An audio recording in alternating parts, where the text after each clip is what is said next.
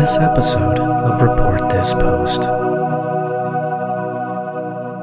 I found, speaking of spree shooters and cries for help, I found this very interesting post over on Craigslist, of all places. I need help. My boyfriend is making my life a living hell. I've tried ignoring him, but he just pushes and pushes and pushes to no end. I tried ignoring him, but then he started bothering the kids. I used to wonder why decent, beautiful people commit suicide, and now I know. He has ruined everything in the house. There is no organization at all. Every dresser, every cabinet, every garage. He is making our lives a complete hell. My dad says he's making so much of a mess so nobody will see what he is doing.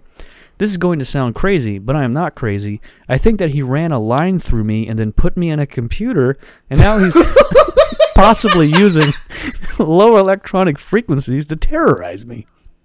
I don't know if help is going to come through, but I need it. So, yes, you do. But yes, just keep in mind, they're do. not crazy, okay? So, if that's what you were thinking, you're wrong. He's run a line through me. So this messy, okay.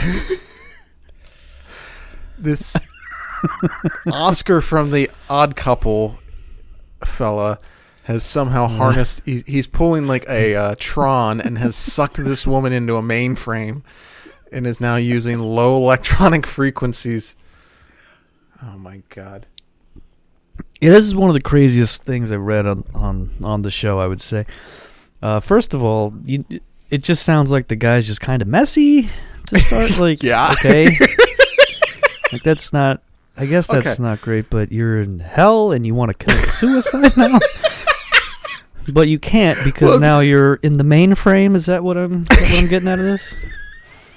You're now, it's the Lawnmower Man and you're made out of pixels and shit.